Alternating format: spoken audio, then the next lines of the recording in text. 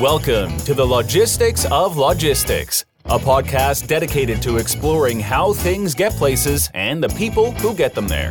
We'll talk with logistics and supply chain leaders about innovation, industry trends, and the future of the logistics business. Now, here's your host, Joe Lynch. Hello, friends. Welcome to the Logistics of Logistics podcast. My name is Joe Lynch. Thanks so much for joining us today. Today's topic is the parallel system story with my friend Matt Soule. How's it going, Matt? Great, Joe. Thanks for having me.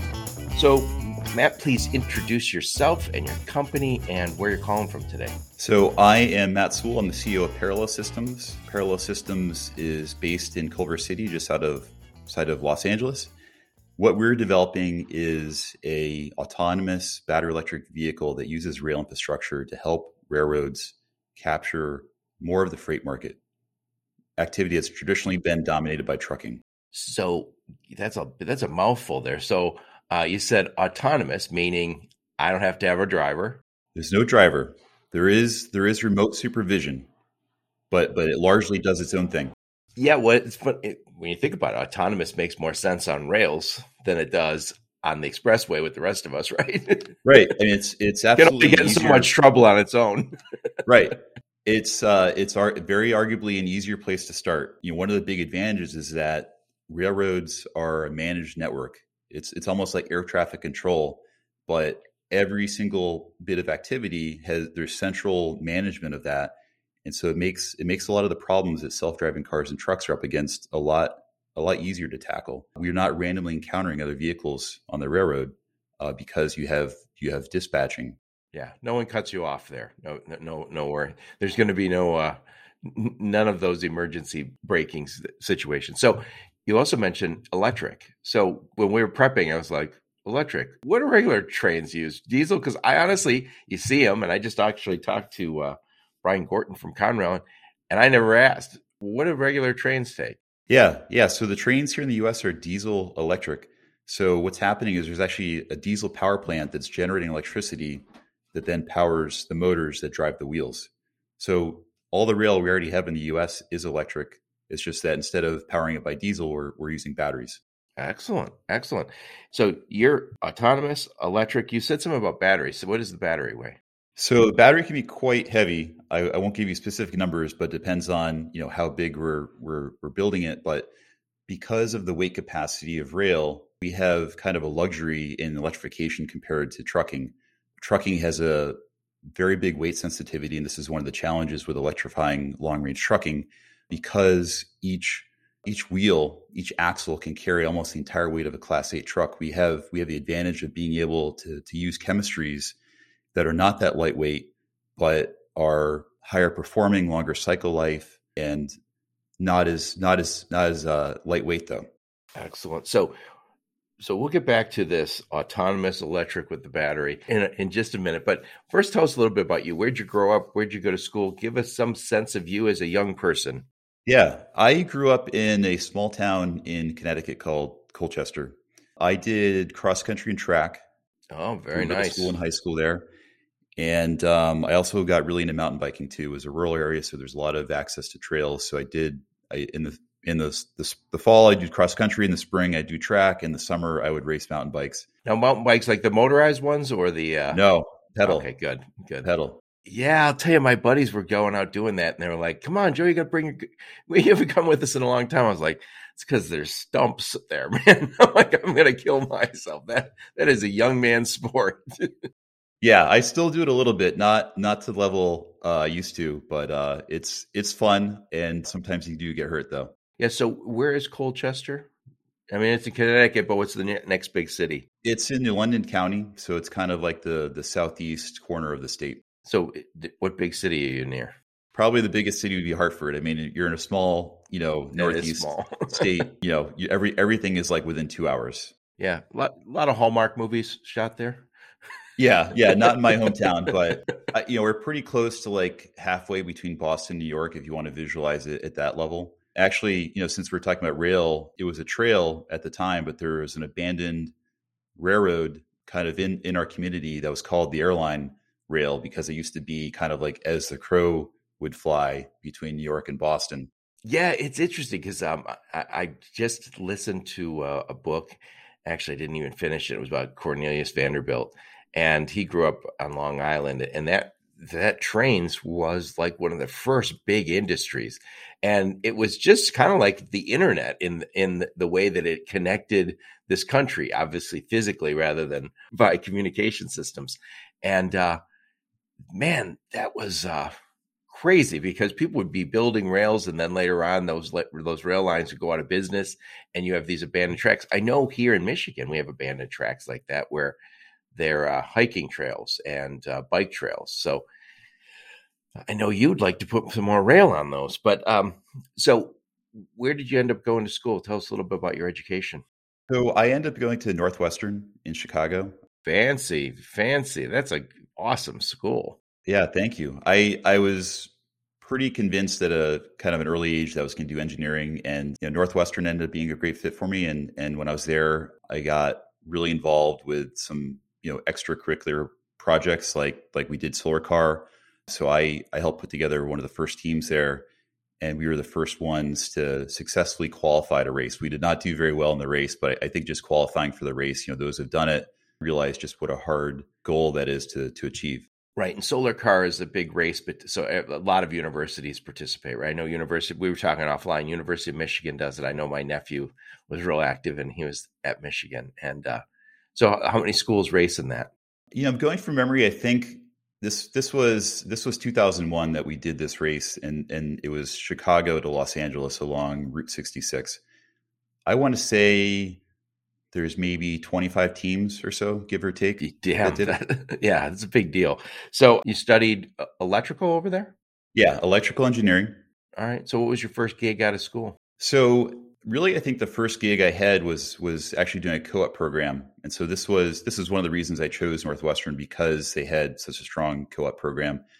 I was working for a company called Moog, which is probably not a household name for most people. They're a very big industrial and aerospace component supplier, and I know through their own growth, they've taken on more and more systems work. But it was a really, I think, impactful experience for me, because they had this philosophy that to be a good engineer, you really need to know how stuff goes together. So my first time co-oping with them, this was a program that you go there for the summer. You take on some projects, you go back to school, you come back another semester. And so you end up having about a year and a half of experience. But the first time I was there, it was pretty early in, my academic training. But what they wanted me to do is like really get immersed in the manufacturing production side, because, their stance was, to design good stuff, good products, you got to know how they go together. You don't want to design something and then throw it to the fence, and then production is telling you like, this is terrible. We can't actually build this.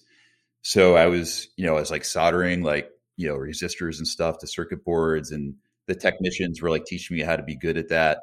I was working this surface mount technology, like pick and place. If you've ever, anyone's ever seen those, this is like how electronics are built at high speed. You're picking like chip resistors off of reels and put it through the reflow oven, and then doing testing. So it was really, really a great start, I think, to get some practical training about what are good practices for how. Yeah, sounds like it. How to design stuff that's producible. So where'd you go after that? So I ended up going to a big aerospace company after I graduated, Lockheed Martin. Oh, wow. Yeah, I mean, that was my impression when I accepted the offer. And then when I got there, this is also around like 2001. So this is like when we had like the post.com economic meltdown. And then 9/11. Yeah, 9/11 too. I was there for 9/11. But they, a lot of the contracts that they thought they were going to win, they didn't win. So there wasn't a lot of work to do. So, and then because of just the state of the economy, there weren't a lot of people hiring. So really, I was only there for about a year and found my way to Los Angeles to go to grad school at USC. Oh, wow. Another blue chip school. So what'd you study for your master's? So I did electrical engineering as well. A lot of my focus is on control systems. And what do control systems do? Control systems are the systems that allow systems outputs to be managed. It's kind of like when you're driving a car, for example, you're closing a loop because you're working the steering wheel and the accelerator so that your car is traveling in a straight line at a safe rate of speed.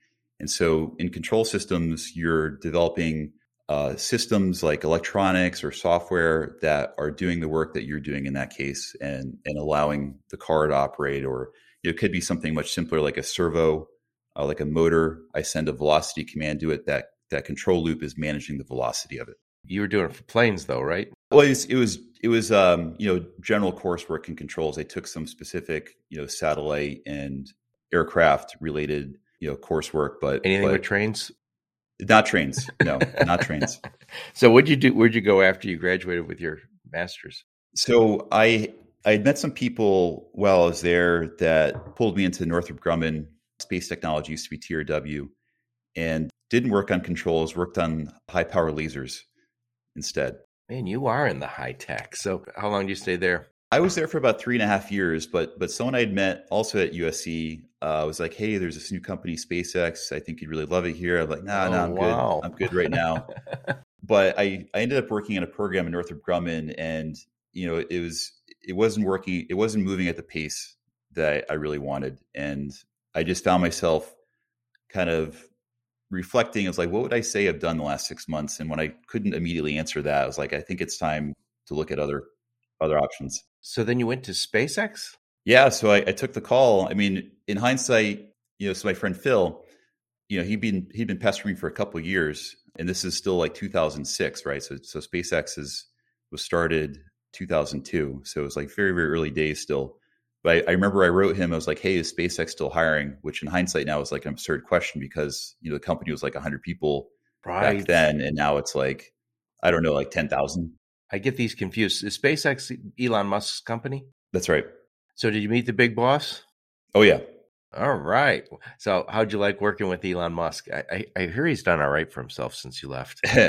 Yeah, it was great. I mean, it was what I wanted. I wanted a challenge. I wanted to be able to sink my teeth into something, and he certainly delivered on that. We had a great time trying to get the Falcon 1 rocket into orbit. Super exciting time to be part of that first. Oh, that's like, you will always look back and be able to talk about that experience. It's funny.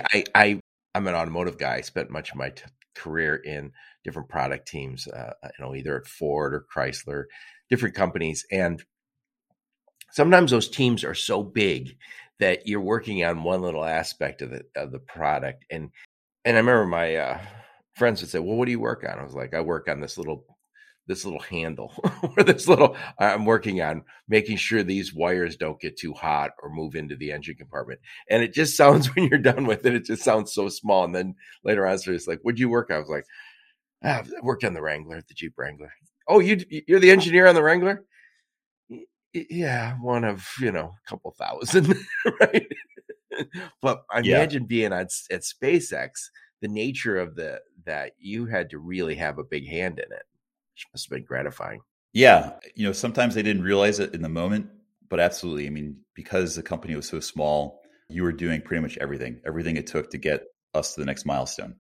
Yeah. I have a daughter who works at one of the vaccine companies, and I told her this big expansion of the vaccine stuff, and, it's been crazy, of course. And I said, and difficult. I said, but in retrospect, 50 years from now, she'll be telling her grandkids, "Yeah, I worked on those vaccines."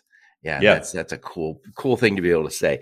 So when and why did you start Parallel Systems? Yeah, I ended up being at SpaceX for 13 years. So it was quite the adventure. But really, I just, which kind of drove each of my career changes was this need for further growth. And so I wouldn't say something like we conquered space travel, so that was done and I wanted to move on. But I just grew really hungry to do something else. And I had done largely aerospace my entire career. And so I was just really looking for something that was an alternative to that.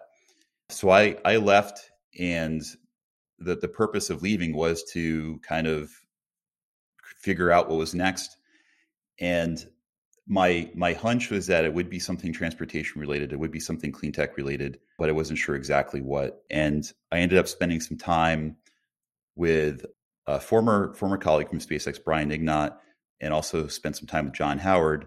And Brian, John, and I, as well as Ben Stabler, ended up being the founders of the company. But Brian, John, and I in the early days, we started talking about rail, and it was this discovery process. We knew it was energy efficient, but we weren't exactly sure what to do with that observation. And there was several months, before we even formed the company of just learning about the industry. So many basic questions we had to get answers to. And we ended up bringing in, experts, former executives from the rail industry to help us understand. And it started to really come into focus as like, okay, rail is very energy efficient, but rail is very limited by what markets they can serve because of the nature of their operations. Right. Where the tracks are, right?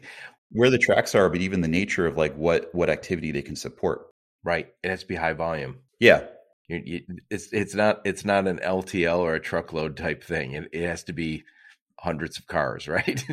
Right. And going a long distance too, because if you're not going a long distance, just the drayage costs will just make it not worth their while. So rule of thumb in the rail industry is you don't do intermodal unless you're going at least 500 miles. And on the West Coast, I think that's in practice, there's really not much intermodal that's less than 1,000 miles. Right. When we were talking a little bit when we were prepping, it's fascinating to me how, I've said it when I was driving through on the expressway and there's so many trucks, and I made the trip from Milwaukee to Detroit. You got to drive right through Chicago, right through Gary, Indiana, which it's like the truck capital of Earth, right? I felt like I'm the only one not driving a truck, and drivers are all doing their job, but it's a little nerve wracking. And I remember I've said this many times, because I made that trip a million times because I have family in Milwaukee, is got to be nice if they had their own separate road. Well, they kind of do. It's the rail. So you think of a truck driver, he's got one tractor, one trailer. If you go over to the rail, they've got 200 cars, 150 cars. I don't know what the longest one is, but with one tractor, in fact. Yeah. And it's much cleaner for the environment, which we're all looking for. And obviously it's safer. It's off of the expressway. So you don't have to, the drivers don't have to worry about us pesky consumers playing with their phones or the radio. And so there's some real advantages to rail as it is right now. Yeah. One of them that you just touched on is this idea of variable capacity. So like if, with trucking, if you need to move more freight, you need to find more drivers. But with rail, one of the advantages they have is that you don't need to go find necessarily another engineer and conductor to move more freight. You need to build a longer train. But trains, one of the limitations for them, though, is that to have truck competitive unit economics, they do need to be long because the locomotive, it's a pretty expensive thing to buy, but it's also an expensive thing to maintain and operate. And then you have the crew that goes in it. And what you need to do is amortize the cost of that locomotive and crew over a long train. And that's what's required to have a price point that is either matching or beating trucks. It needs to be in that neighborhood. And so when trains get very, very short, they get very, very expensive. Right. Yep. And, it's also interesting. I just talked to Brian Gordon from Conrail. We use trains in certain areas that I don't know that other approaches are particularly even economically viable. So, when you hear they shut off that pipeline in Canada, there's some people I think believe, I've had friends say this, yeah, that's good, we're not using that fossil fuel. I was like, dude, they're pumping it out of the ground. We're going to use it. It's just not coming by pipeline. It can go by boat sometimes. It can go by pipeline, which we just talked about. You can go by truck, which I don't know. See, the problem with that is the truck is driving down the expressway with us, right? But a lot of it goes by rail, right? Yeah. That is not something we're specifically looking to address right now. But rail often plays a very big role in that. And my understanding is, if there's a long-term need to move this, ultimately what happens is that they'll build a pipeline. Right. They'll start by moving it by rail, but then if the need is continuous, usually the economics will justify building a pipeline in the long run. Yep. So you and your friends, and where'd you meet these guys at? We all know each other from SpaceX. So you guys all met at SpaceX, and you're all sitting around saying, we got to find something. Did you already know it was going to be rail before you quit? No, absolutely not. So you all quit, and now you're in a conference room or meeting at a coffee shop or a bar and saying, "What should we work on?"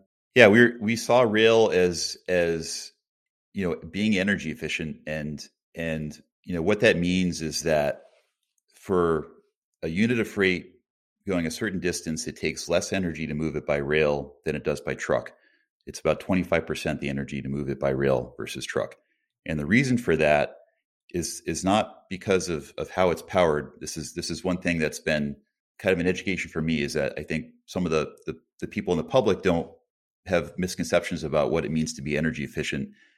Some people think it was because you have this big locomotive, that's what makes it that's what makes it energy efficient. But it's actually just the physics. It's the physics of lower rolling resistance because of steel wheels on rail, but also because it's a dedicated mode of transportation. And so you think about it, a train, a locomotive pulling these rail cars, it's almost like trucks are drafting off each other on the highway, right? Because you get very close together. So it's actually, even though you look at a train, you're like, that is not aerodynamic. There's no word to give here for being aerodynamic, but it's actually more aerodynamic than a convoy of individual trucks. But you can't do that on a highway, right? You can't. I mean, people can dream of it, and maybe you can do it at a small scale, but you certainly can't do it at that scale. But it's because it's that dedicated mode that you can do that. So it's energy efficient because of those main reasons, and it really has little to do with the specific implementation, like how it's powered. It's just less rolling resistance, less aerodynamic drag. So when you guys were putting your heads together in this, you and how many partners? It was myself and 3 others in the early days. So when you first sat down, did you guys say, well, let's figure something out and then, or let's come up with a plan and then go get funding? Or did you bootstrap this, or how did this work? Yeah, in the early days, it was, the questions like, could we make locomotives battery electric? But then when we were doing the math, like it became really apparent that the real opportunity here is just get more stuff to rail, because, we talk about decarbonization. A lot of the focus is, let's just take X and make it electric. The reality is that our grid itself is not clean. And the people who are really paying attention, like, point this out, is like, I've got an electric truck or electric car. Is it really clean? The answer is no. Like, in most cases, you're charging it from electricity that is not being generated, by windmills. It's being generated by power plants that still use fossil fuels. There's a shift happening from coal to natural gas, so it is getting cleaner, and directionally it's the right thing to do. But when you do that correction, that our grid itself is not clean, this is why it's so important that if you really want to make an impact on this, you just have to use less energy. So if you use less energy, then you're making a bigger dent in that CO2 footprint. So yeah, we went through all this analysis of rail and truck, and the conclusion was we need to figure out how to get more stuff to rail. Like, that's the bottom line. And it's almost incidental that what we're building is battery electric. Like, our stance from the early days when we started to really, discover and define what the problem and opportunity was, is like, you need to figure out how to address those operational limitations of what markets rail can serve. And by the way, we're going to make it battery electric. So it's not, our what we're trying to do is not go replace trains and make them battery powered trains. Like, we think keep operating those trains, but let's augment those operations with this alternative vehicle that can capture some of these, like, drays, that you've seen in Chicago and exist around ports. That's what we're after, is get more stuff to rail. Yeah, it's interesting. You mentioned the electric cars. So I'm in Michigan, and electric cars were discussed forever, and then Tesla really, did a great job on bringing it to life. And the big three are doing their projects. I can't speak to how they're all going, but I think the big advantage at some point to electric vehicles will be that they're autonomous, and that potentially you won't buy a car, because most of the time if you own a car, you're not using it. So I could see at some point them saying, not only are we using electric vehicles, but there's 30% less cars on the road, because, like, my car, it's wintertime here, I don't use it every damn day. I work from home. So if my car drove off and picked somebody else up and worked all day on Uber or whatever it does, I don't care. Or if I really didn't even own the car, if it was just like there was transportation systems that I paid monthly for. Yeah. I don't do the maintenance on it. And by the way, for those of us who are older, they're probably going, oh, no, no, no, no, no. I need my own car. Like, do you really? If somebody said you're never going to have to put gas in that car, you're never going to have to do the maintenance, and it's $300 a month, and you own a piece of, you'll always have a ride. Yeah, I understand where that emotion comes from, but being in this industry, transportation where the economics matter a lot, Right. Makes you very aware of that reality you just pointed out. It's like the utilization of the average car is terrible. It spends the vast majority of its life just sitting parked somewhere. And that's, autonomy unlocks so many possibilities of driving utilization higher. Trucks, cars, rail. I think also if you look at congestion in cities, a lot of the congestion in big cities, even the small cities you're by, is the number of people looking for parking. It's like more than 50% of people looking for parking spots. If parking lots didn't exist because cars dropped you off at Home Depot and then took off and drove around for 20 minutes and came back and got you, we don't have to have those giant parking lots, especially in congested cities where we might program to say there is no parking here. There's just drop off. So I think that kind of thinking, you mentioned just moving more to the rails. I love when I first saw it, I think I heard about you guys in Freight Waves. Was there an article about, it was an article. Yeah, I think we had an article, and then I think there's a Q&A that was a follow-up article about us. Well, that my first thought was, how much more can we do with rail? Because it's an older technology that many of us just kind of go, yeah, if you want your stuff to get there slower, use a train. It's cheaper. It's high volume. We know some of the advantages, but most people listening to this podcast are truck centric or tech centric, and they say, I don't know too much about it. But I think there's really a big opportunity to do so much more with rail. And I love the idea of the autonomous piece because it's got rails. Yeah, there's so much to unpack here. Rail at the surface, like it's hard. There's enormous opportunity. Like, you're absolutely right. And the railway infrastructure we have is so unique. And for any rail operator in the US that owns the infrastructure, like, their number one goal is like, how do I use this? It's a revenue generating asset. How do I use this as much as possible? And at the same time, people who are in the shipping and logistics business, like, they're not paying for train rides. They need to get their stuff from A to B. And, we see opportunity to increase utilization of rail, not just allow rail to serve more markets, but also help improve the quality of service of rail. Like, trains are notorious for not being fast. It's like, if I put on a train, it's going to be cheap, but not nearly as fast as trucks. And one of the reasons for that is, again, because of the scale requires like a period of accumulation. Like, some of the, best case scenarios, like, we have this giant intermodal freight train. We'll take pretty much a whole day to unload and load it, and then it leaves. Where, a truck, you can find a driver, you're loading that truck and you're going within an hour. Yep. And so, what we're doing, our approach is that these smaller vehicles have unit economics that do not have the same sensitivities to scale that rail does. And so we're able to enable smaller terminals, which allows the action to get closer to where the shippers and customers are, which helps reduce the drayage component, which is often what big limitation for rails being able to serve certain markets. And you're leaving multiple times a day. It's not every minute, it's like every hour, maybe 2 hours. Right. We're leaving. And that's a big improvement in the quality of service for rail. Yeah. It's funny, as we have more innovation, as the innovation opens up in certain areas, it changes everything. And I'll throw this out there I gave a speech and I did a podcast on it too, but I gave a speech at, I think it was CPIX, and we are talking about a frying pan, how it would go to market 1940 to 2040. And in 1940, those frying pans were all made in Wisconsin, skillets. It would have come to Detroit by rail. And then would go to a distributor, and the distributor would be a peddler who'd sell to all the department stores. By the 80s, we had expressways. 60s and 70s, we spent a lot of money on expressways and highways. And all of a sudden, the trucking business blew up.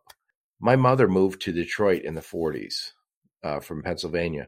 There was no way you could drive from Pennsylvania over here. It was not the things. They would take the train.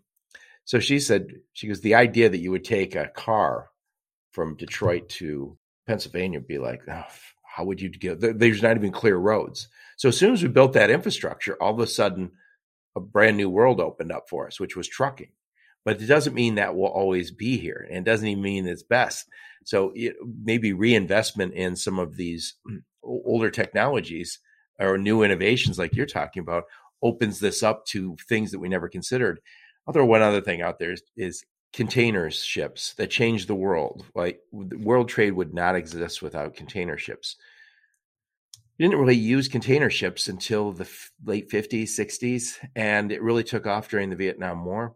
It was so expensive to load and unload ships the way it was that world trade wasn't that easy. If you ever watch old movies where they put things in nets and they're taking things off on nets, it was ridiculous. Things got lost, things got damaged, things are stolen, but enormous numbers in those ports.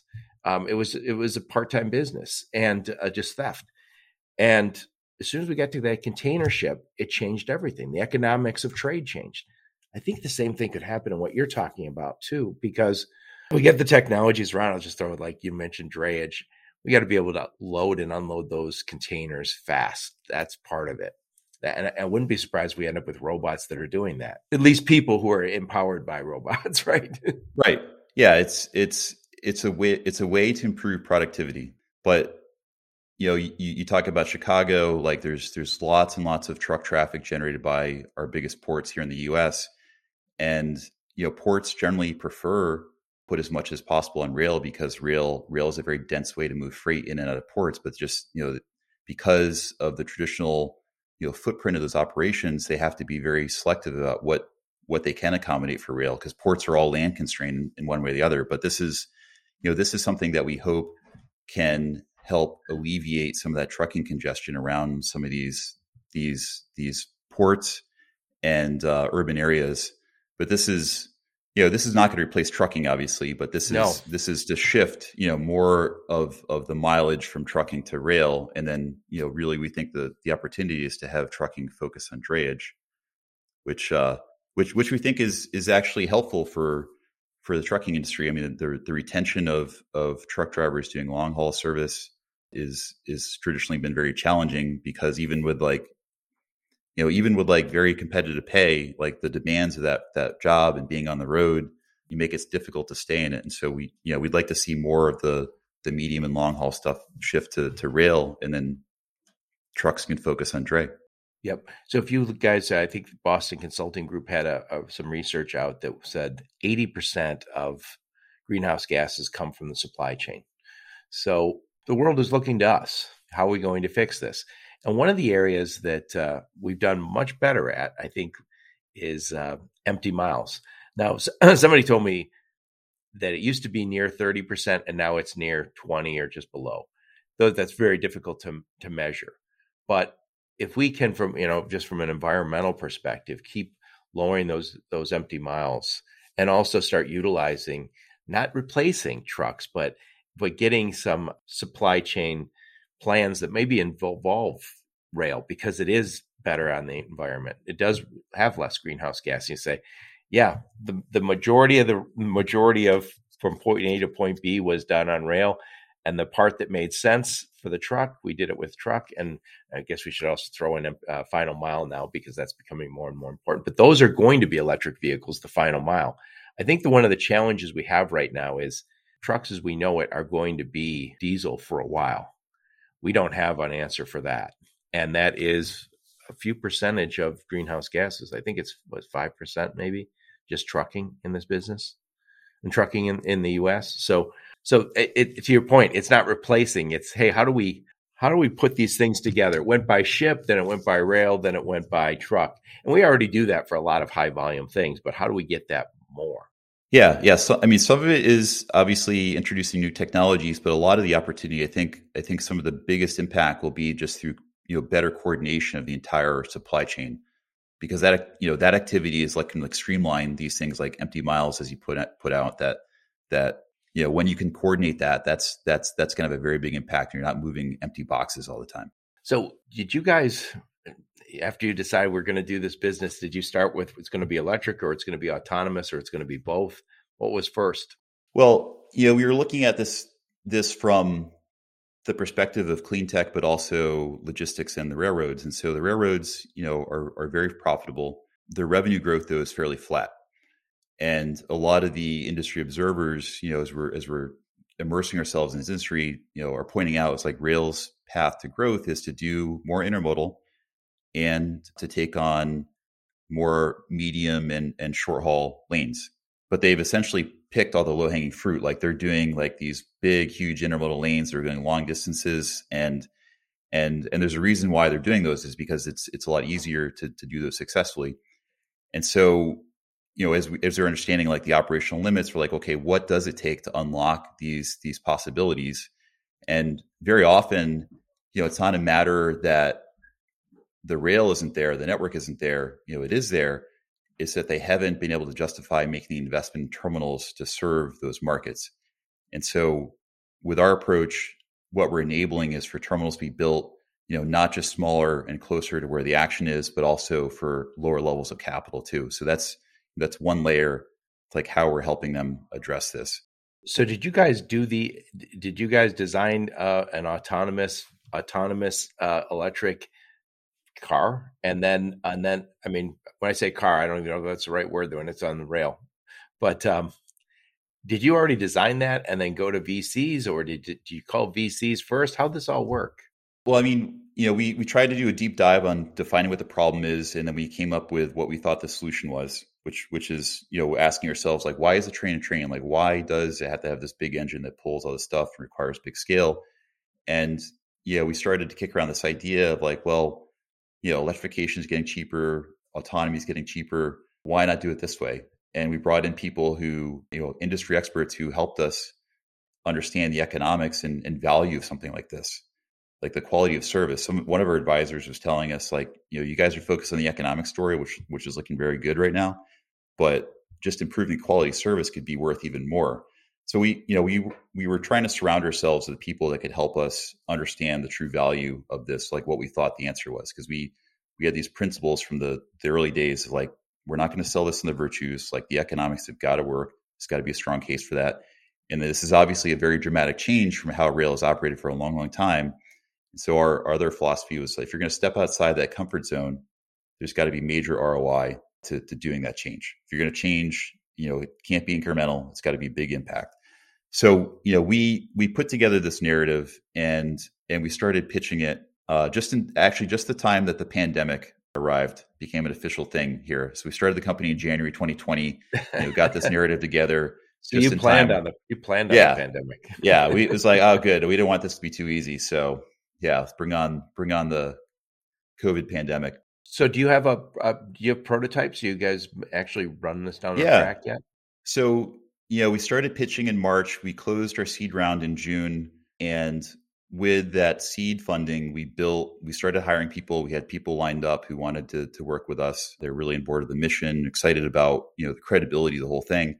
And with that team, we put together prototypes that are built around some legacy railcar hardware. And, we brought in EV components. We built these very scrappy prototypes within a matter of months after getting the team together and closing our first round of funding. So who owns those railroad tracks you're on? Yeah, so rail in the U.S. is privately owned. For the most part, it is the rail operator that owns it, but there's exceptions to that, especially with short lines. But Class 1 railroads own their rail. So did you have to partner with rail companies or borrow their tracks or pay them for their tracks? How'd this work? We were very lucky that we found a short line in Southern California that had some track that could be made insular. So we're able, for a reasonable rate, we're able to get access to this track. And the key here is we had to insulate it from the rest of the network so that it would not have to be something that would be regulated by the FRA. You mean you say insulate? So you mean there's no opportunity for it to crash with another train? Yeah, you either like disconnect it physically, you can pull out like rail, or you can put derailers on it so that if you did violate the limits, it would just. So how many miles? What do you have, like a mile or so, or how? We've done more miles than that. I can't give you a specific number, but it hasn't, the focus of our testing has not been to put miles on it. That's absolutely an important thing to Right. At really some point. verify. Yeah. But it's really the integration of the different technologies that is critical for us right now. So this section of track, that's insular track, we built these prototypes for two reasons. One was that we needed a technology development platform where we can integrate hardware and software to enable these systems. And then number two was we needed to have a way to bring people from industry to come experience this. Right. And that has been very, very helpful, even more so than I thought. I mean, it's like no matter how many PowerPoint presentations I've done, when they come out and see it, they're like, oh, okay. Like, oh, this is way better than I thought. Or like, oh, you're doing it this way. Like, so it's been very successful. You always learn so much between the first and the second prototype. Yeah. It's funny, all the stuff that looks so great on your computer, and and then when you start making the parts, and then they all look great, and then you get it all together and you go, God, why does it look like that? What is it? We knew this was going to be scrappy. I mean, I wouldn't say it's like, paper clips and duct tape, but it's not at all something that. Well, yeah, it sounds like you got a smart team there. If you guys can put rockets in space, I'm sure you can do this.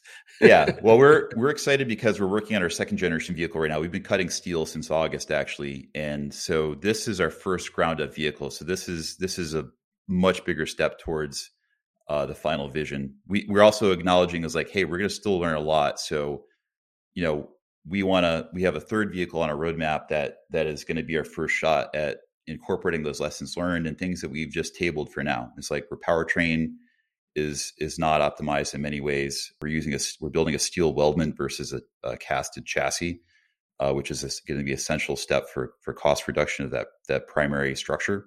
But this is a big stepping stone for us. It's much more compact, much more integrated, and this is what we're going to do really some of our more involved testing programs around. So who will your customer be? Will it be the rail companies or yeah, at least here in the U.S., which is where we're focused. We're not limiting this to the U.S., but we're focused on this market right now. Our customers would be the railroads, so we would give them the tools to enable this type of service and operate this service. So we would provide them the vehicles, but also the software that allows the vehicles, of course, to operate, but also to integrate into their back office systems. A lot of people look at what we're doing and think, oh, this is a hardware company. And that's true. We are doing hardware, but much more than the hardware is the software. There's a tremendous amount of software. Always, right? Yeah. So this will enable them to save some money, it sounds like, and further reduce the pollution. Will it also enable them to grow their sales, like via more using some of those short lines? Absolutely. I mean, that's number one. Goal number one is not to just take what they're doing and make it a little bit better. It's, keep doing those legacy operations, but let's go after some of this trucking volume that has been out of reach to date. So you said when we were prepping, you said something about Class A rail, and then we talked about short lines. Could you explain all those just for people who don't do rail every day?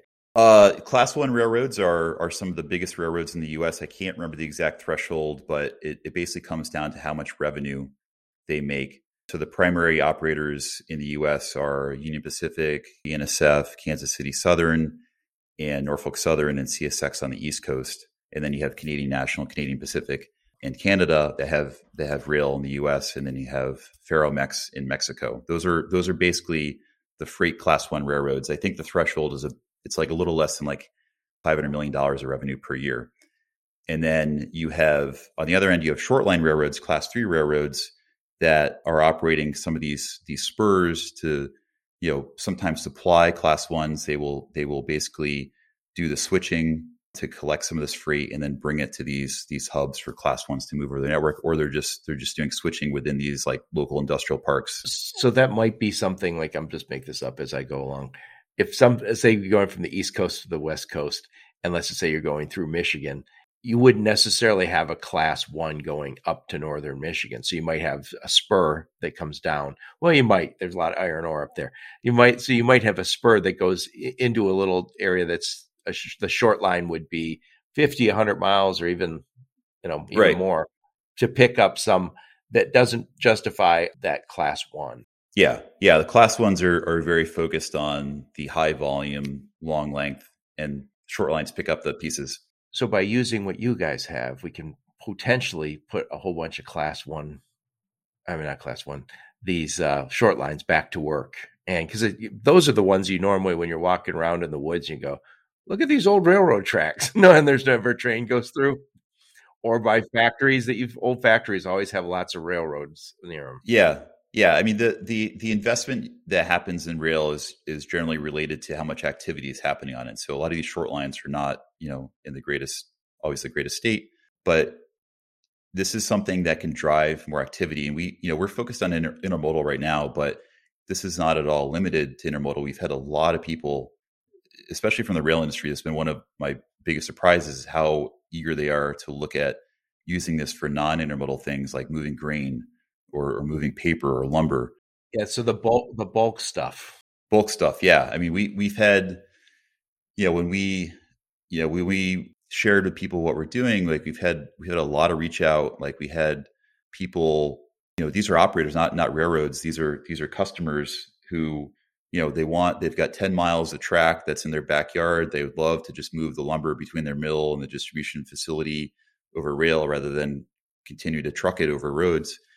And, they've even looked at rail. It's like we looked at making the upgrade in the track. We looked at like buying a locomotive. And it's just like we couldn't make the economics work because it's just not enough volume. It's too small. But but what's crazy to me, and this is how I feel about all of this stuff, is once you start going down this track, down this path, there will be, if there will be new technologies developed. And for a long time, robots they were fun. You go into a factory and go, oh, it'd be fun if we could have a robot do this. Ha ha. Right.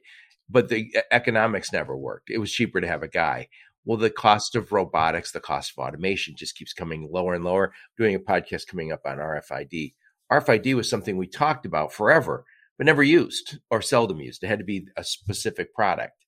Same with chips. Everything, as the price comes down, as there's a market develops, you get money coming after it. So there, I think you guys are the innovators that people will follow and say, yeah, we'll invest around this because there's an opportunity. Yeah.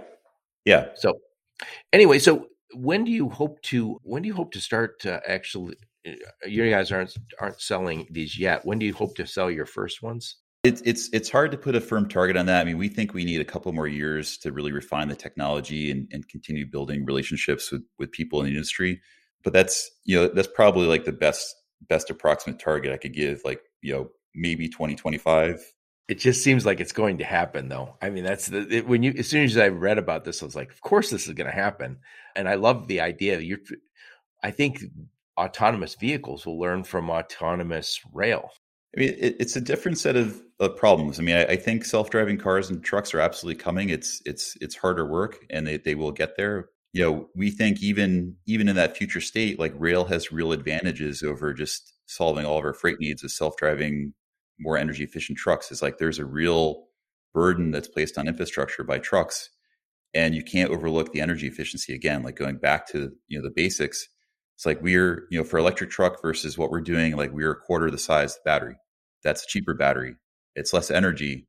It's always going to have an economic advantage. Yeah, guys, I think if you're listening, you're more of a trucking guy, you're going to need to educate yourself on trucking, because again, it is cleaner, it is less expensive, it does get rid of that congestion, and congestion is such a pain in the ass in a lot of places. I live in the Detroit metro area. We're pretty spread out here. We're not a big downtown type city, but it's a pain sometimes when you want to go somewhere and you're in that congestion. It'd be nice if we could move more and more stuff off to the rails. So talk a little bit about some of the challenges you guys had from when you started till now. I know being during COVID, but talk about some of those learning curves. Yeah, I mean, COVID was certainly a thing in the early fundraising days, but I think one of the challenges we had from the beginning was that so many people don't know much about rail beyond that's a train, right? It's even in childhood, right? Like there's a lot of toys and stories. I'm with you. I'm with you. And so, educating people on what this opportunity was, how rail works today, how it could work in the future, getting that narrative down was a lot of effort. And for some investors are like, you know what, they even said it's like, you guys seem like you're really onto something, seem like a great team. I don't have enough time to get smart enough on this industry to make a decision. So there was, the stores closed because of that. And, that continues to be a topic that we have to work hard at because, as we've gone more public with this too, people have some strong emotions about trains. Like they're sacred to some people. Like people are very passionate about them. We have to, it's like, Yeah, we're but not, they're not using them. yeah. But so I think There explaining is like that the romance operations. about it. Yeah. Which I get. I totally get that. But we've had some misconceptions. I talked about the efficiency. That was surprising to me. It's not everyone. A lot of people do see that rail is efficient. It's not because of the giant locomotives. It's physics, but there's a surprise how many people have that notion that it's because of the architecture, not because of lower rolling resistance and aerodynamics. But we're developing technology for an industry that is well known for not changing a whole lot. And so that's been a headwind. But I would say though that, as we talked industry, the response has exceeded our expectations. But they're not known for moving fast, but we've I'd say we have our plates full right now with what's in front of us to execute. And a lot of railroads, even though they didn't necessarily want to work with us, generally the response was, keep us posted, let us know how this goes. And they want to see it de-risked. Of course they do. Yeah. It's interesting though. You mentioned people not knowing about it and it also being an industry where nothing changed. I remember when I was young in my 20s, people were drinking a lot less coffee. And there was a sense by the coffee industry that the only way to make money in the coffee business was to lower your costs. So coffee got cheaper and worse. And they said, no one will pay more than 25 cents or 50 cents for a cup of coffee. And then the Starbucks guys just came in and said, coffee is going to be $5 a cup and you're going to love it. And it's an experience. You're like, it's not an experience. It's coffee, right? Well, now the norm is premium coffee, right? Phones are the same way. I joke about this all the time. Is there was nothing that was less sexy and interesting and low tech than the phone. I don't even know you could buy them. I think you got the service and they just gave you one.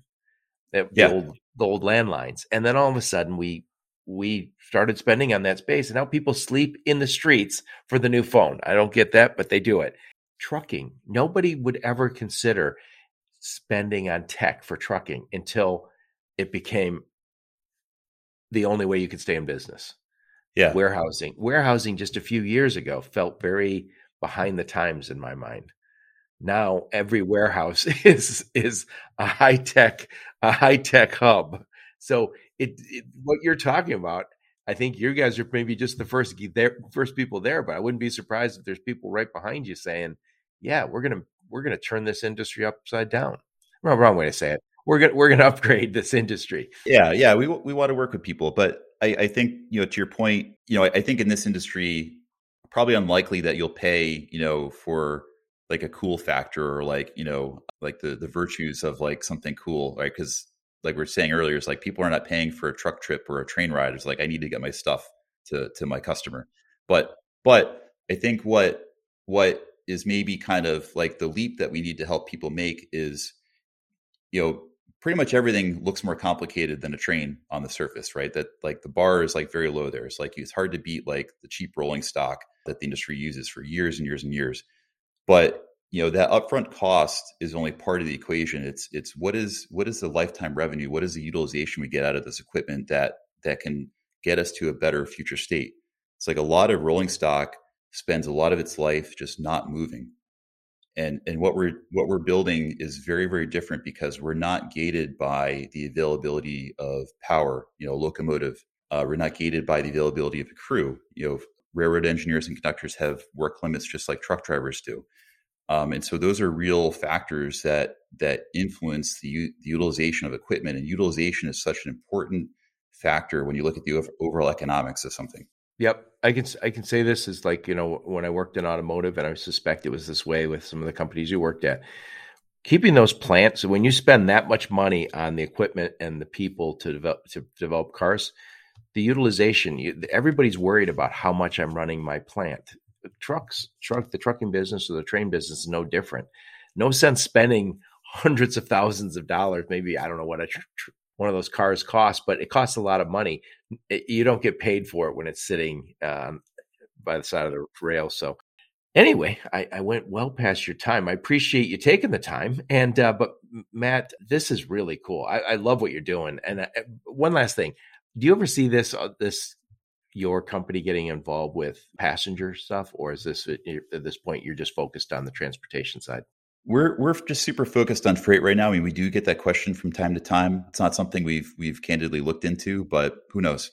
It's interesting. There's very few places in the U.S. where people really want to take the rail. I mean, and I've done it. It's not what we're used to. I think there's a real opportunity on this side, though. This is still a great business. And yeah, congratulations on really having that open mind and chasing something down like this. Because again, this is really can change a whole industry. It changes really the whole landscape, because the highways did it. The rails did it first, then the highways did it. Then we had the internet. Now you're starting to say, okay, maybe the rail can go a little further. Maybe it won't be yesterday's news. And wrong way to say that. In a lot of people's mind, it's yesterday's news. It's all about trucking now, but maybe we can bring some of this back to rail if that makes sense. Yeah, we want to energize the industry and help them drive up utilization. Yeah, change those perceptions and get people saying, again, legitimate option. Every once in a while, I would say when I was running a third-party logistics, well, maybe we could look at train, rail, but it was not easy to get that. You had to kind of convince them that it was good for them. Yeah. We got to open that market back up.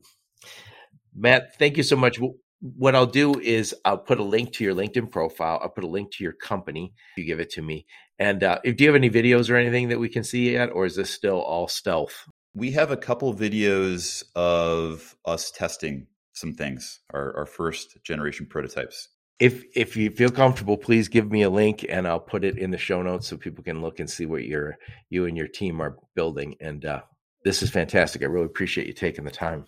Yeah, thank you very much, Joe. Thanks for having me. Yeah, and thank all of you for listening to my podcast. Your support is very much appreciated. Until next time, onward and upward. You've been listening to the Logistics of Logistics podcast, where we engage in conversation with experts in the logistics field. For more details, visit thelogisticsoflogistics.com or follow Joe Lynch on LinkedIn.